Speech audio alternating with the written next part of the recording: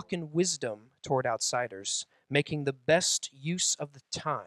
And let your speech always be gracious, seasoned with salt, so that you may know how you ought to answer each person. Let's pray together. Dear Lord, as we have heard your word tonight, we have heard several charges, Lord, further instructions from the Apostle Paul, Lord, to be gracious in my speech, to make the best use of my time, to pray, Lord, for the open doors of the gospel to come in and awaken the hearts, Lord, of your people. Lord, we are given these instructions, Lord, not as good wishes or good intents by the apostle, Lord, but rather commands that we are to follow. And it is important that we follow. For, Lord, this is your word. Your word is illuminated to us now, Lord, and let it be like salt. Let it preserve me. Let it season me. Lord, let it make us all worthy to proclaim it to the world. We say all this, Lord, in your name. Amen. Amen. So that first verse, as I mentioned, we talked about last week, that the slavery and debt system of the Jewish Roman world of 2,000 years ago is not the same thing as the slavery you and I think of as Americans. That's the Caribbean and slavery of the American South. So when he says, masters, treat your bondservants rightly, he's talking more about people who have put themselves in servitude to pay off debt, and they would be freed at some point. The Jews would free slaves every 7 years, the year of Jubilee, and so on. He goes on to say that you, if you're a master, have a master who is in heaven. And then he leads right into verse 2. For this reason, continue steadfastly in prayer, because you have a master in heaven that you are to submit to. And how do we communicate with this master in heaven? By prayer. God communicates in three primary ways. Number one is the scripture, the word that he has given, the breathed out revelation of God, what Timothy calls the theopneustos of God, his literal words.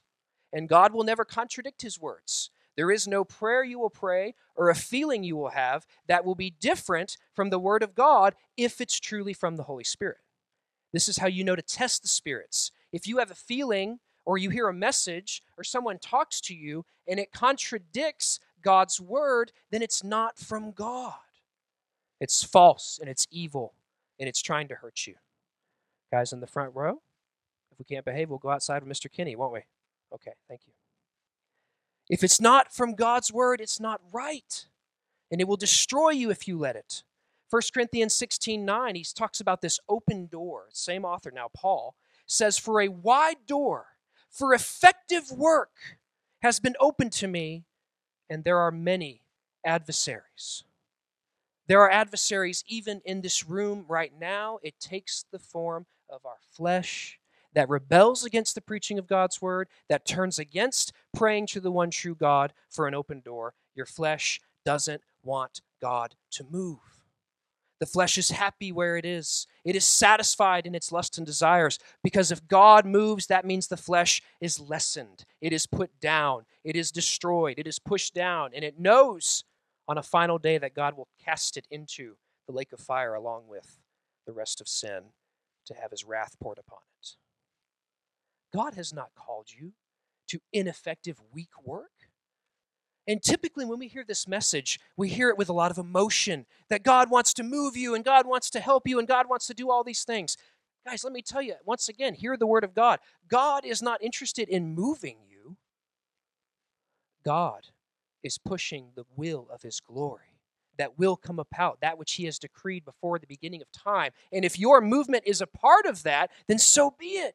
But it's not the end result. Christianity is not the religion of me and you. It's what separates us from every other religion. I've studied them.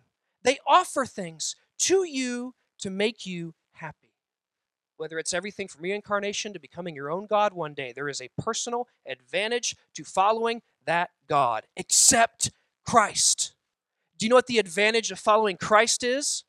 He gets worshiped by you, and even in heaven. I talked about this Sunday in Revelation. The saints gather around the throne of God and they worship God forever. Even in heaven, it's about God. It's not about you and I. That's why if you don't like to stand and sing, if you don't like to eat, if you don't like to be with Christians, then you will not like heaven.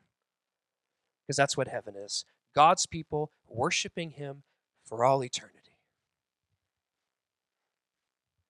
That is why you and I are given a charge now in verse 5. Now, I want you to think about this. When he says, walk in wisdom, we all want to think that we're wise. We all want to think that we have knowledge. We all like to think that we know what's going on and we've got it figured out. Everybody in here got it all figured out? I know, I don't either. But I have a good God who does. He says, make the best use of your time. The word time there is so far away from our American understanding of time because the American 21st century version of time, it's 6:45 right now. And that's fairly accurate. And all of your devices are going to say almost the same thing. Please don't at me if it says 6:46 or something, okay? Mine's right and yours is wrong. We would know the time, but they would not have watches. They would not have clocks the same way you and I do. They would not have readily available, easy ways to tell the exact minute and second. Time for them was a season. Time was the harvest. When the food was ready to be produced and feed. Remember, there's no Walmart or Publix when Jesus walked the earth. There's no supermarket or gas station to fill up at. The seasons controlled their very bellies. The seasons fed them. This word here in the Greek is a word I want you to remember. There's several ways to pronounce it, but I'm going to give you the easiest one I can, okay? Kairos. Kairos. And it means this: an appointed time, an emphasis of a special time given to you by the master. Now, in slavery thought, the master would give the slave special time to do special things and give them the tools to do so. And it's a similar thought here. God says when you make the best use of time, you make the best use of the season that God has put you in. And don't rebel. Don't complain. Don't be upset with where God has placed you. Looking to the future and thinking, I should be there, where in the future, right now, I should be there because I'll really be happy up there. I'll really be happy once I graduate. I'll really be happy once I get that other job. I'll really be satisfied once I get the new salary. That's not what God is saying. God is saying, make the best use of the season that He has planted you in. That's why Colossians 4:5 says this: walk in wisdom. And how can you walk in wisdom? How can you truly know what's going on? Because when you make best use of your time, when you submit even your time to God, when you say, Lord, you've planted me in this season, you've ordained the steps that I walk, you've ordained the times in which I will live, so I will use that time not to glorify myself, but to glorify you. That's the best use of time. You know what a bad use of time is? Just about everything you and I use it for. I have been lost. Okay, I'm going to admit something to you guys. You ready? I have been lost on Facebook watching guys in the jungle build mud huts out of mud. Have you seen this? They're building swimming pools out of mud. Yes, in the middle of the night. I'm scrolling through and I'm like, I'll just watch one more. And then suddenly it's 2 a.m. and what has happened? That's not a good use of our time. I'll be sitting at my desk in what I think is deep study, and suddenly my brain will just remember this funny cat video of a cat doing a disco dance, and suddenly I'll lean back in my chair and start thinking about it. Being really authentic and honest with you tonight. Cat videos, mud pools, and these things are not even sinful, are they? Even things that are not sinful can rob you of your time. I'm not even talking about the things we know are wrong, guys, am I? The things we use our phones for that we should not. Those are certainly a bad use of your time. Kairos is an appointed time, determined by your Creator, who focuses on these seasons and times and moments and gives them to you. Stop wasting time.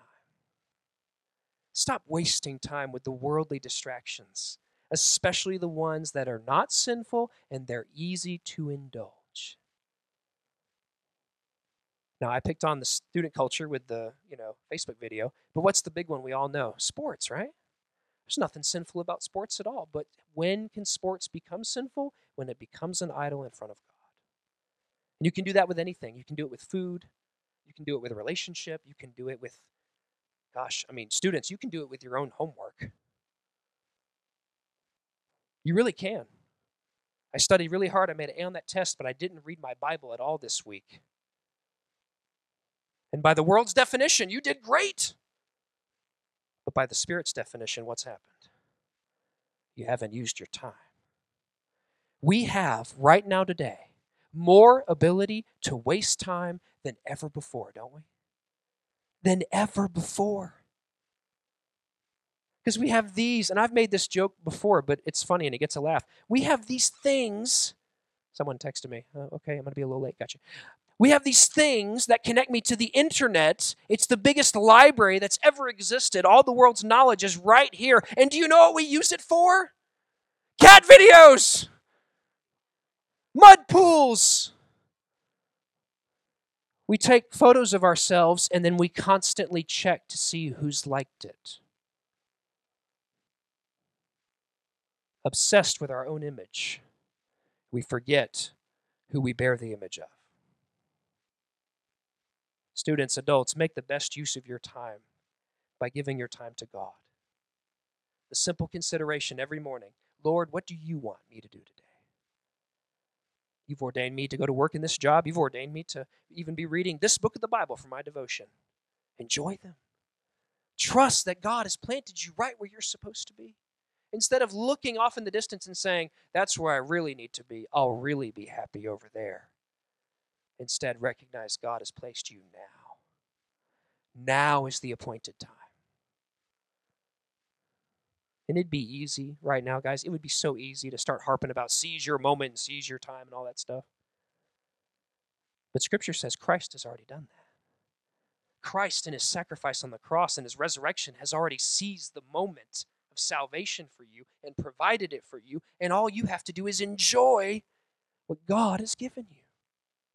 Yes, you repent of sin when it's time, when God calls you to salvation. Yes, you believe. Yes, you are sanctified every day. But there is joy in this Christian life. We're not supposed to walk around just with mad faces on all the time. Isn't that the world's view of God? He's up in heaven and he's just like, no fun for anybody. And he's got a magnifying glass, looking for fun, getting ready to remove it. That's not God. God gives the greatest joy. Do you know why? Because through the spirit of adoption, he's brought you into his house, placed the best table before you with the best food, and said, enjoy. For you're my child, and I love you. And I will never tire of loving you.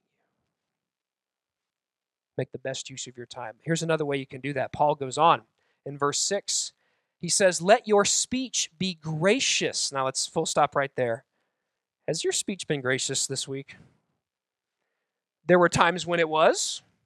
There were some times when it wasn't exactly gracious. When I was driving. What does Paul say, though? Let your speech be gracious, seasoned with salt, so that you know how to answer each person. Youth culture has a phrase today. Some of y'all know what I'm about to say, right? Don't be what? Salty. Why are you salty? And what does salty mean, Katie? What does salty mean? It means being jealous, having an attitude, being mean, petty. All right, that's enough. Jealousy, attitude, mean, petty. That's what the world defines being salty as now, okay? Look back at the text of Scripture. Verse 6. Let your speech be gracious, seasoned with salt. Do you know why? Because we've lost this in our age of electricity and refrigerators, okay? Salt used to be the only way to preserve food for the majority of people. There were other ways, but for the majority of people, thousands of years ago, salt preserved the food that kept you alive. Without salt, you would die. You would starve to death. And what Paul is bringing out, led by the Holy Spirit, is the same salt that preserved food and kept you alive, is the same thing you need in your soul, given to you by God, so that when other people are talking with you, dialoguing with you. They don't walk away from you saying, oh, wow, what a jerk. They see the salt of the Holy Spirit preserving you, and after talking with you, they walk away going, man, I'm going to think about this God that person loves. Because there's no other reason to act the way they did unless it was real for them. We have a phrase now in student culture, don't be salty. Well, I am here to tell you tonight that is wrong. Be salty. You should be salty. Here's another verse for you. Let me flip my notes over. Matthew 5:13, you are the salt of the earth. But if it's lost its taste, how shall it be restored? It is no longer good for anything except to be thrown out and trampled underfoot. Not only are you supposed to be salty, but when you lose your saltiness, Jesus just said, you wouldn't be good for anything. I'm so thankful in Christ. Every time I start to get actually salty, I start to get mean and nasty and jealous and upset and have an attitude, Christ in me puts the spiritual salt back on my soul and says, don't act that way. Preserve. Use gracious speech. Speak with love, but speak the truth. It's an important distinction. I love you, but I will give you the truth. That's why we can't condone sin. I can't just say, oh, it's fine. Don't worry, God doesn't mind. I can't say that. It's a lie. Be salty. God has preserved our salvation with the greatest salt that he ever brought to the earth, his own son, Jesus. God wants us to be kind and gentle. I wrote this yesterday. And use the words that preserve others, building them up instead of tearing them down. How easy it is to tear each other down. How easy it is for me to tear you down. Especially you students in here, because we've talked, right? I know things about you. I've prayed with you and struggled with you while you were going through things, while you were facing hurt and abuse and pain. It would be easy for me to point those things out in the future. But instead, turn to 2 Corinthians chapter 13. And let's look at verse 10. While the world is busy tearing itself down and tearing itself apart, you, if you are a Christian tonight, have been called to better things. 2 Corinthians chapter 13, verse 10. We're going to finish right here. The Word of God says in verse 10, for this reason I write these things while I am away from you, that when I come, I may not have to be severe in my use of the authority that the Lord has given me for building up and not tearing down.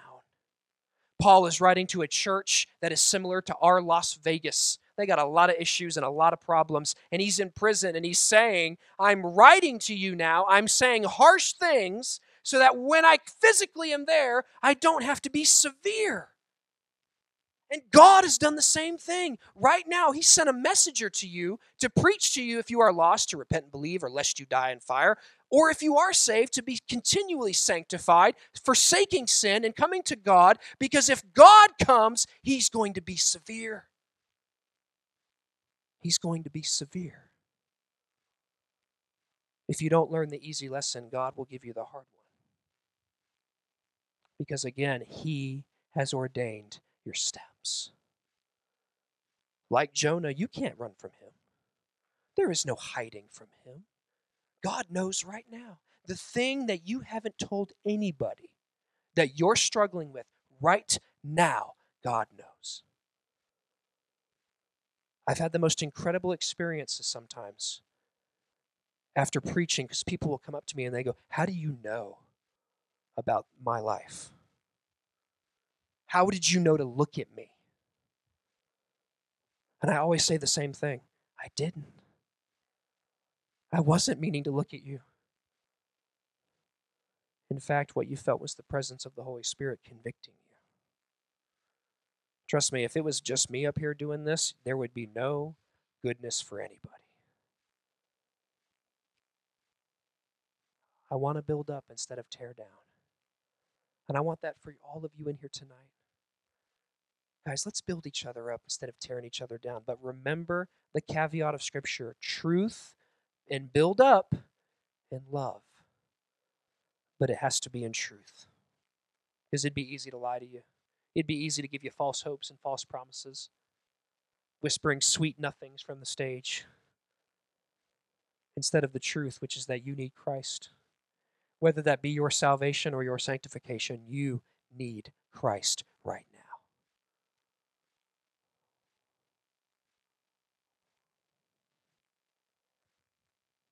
You know what the burden of the preacher is? A lot of people think it's knowing things about people, and that's difficult sometimes. The burden of the preacher is this: there is a message in our hearts that we have to get out. It can't stay contained. And many times, from the viewpoint of the audience, there's an appearance of superiority. There's an appearance of knowledge or degrees or studying. But this is the truth. I know that I need Christ, and I know it even more because of this position. Before I was ordained, there was a blissful ignorance that I no longer have. But I'm grateful to the Lord for this.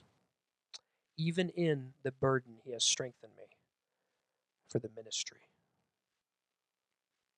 Even in the moments of trial, when I have looked at students for years and preached to them for years, and mostly one of two things happens. Number one, they move away and I don't hear from them much anymore.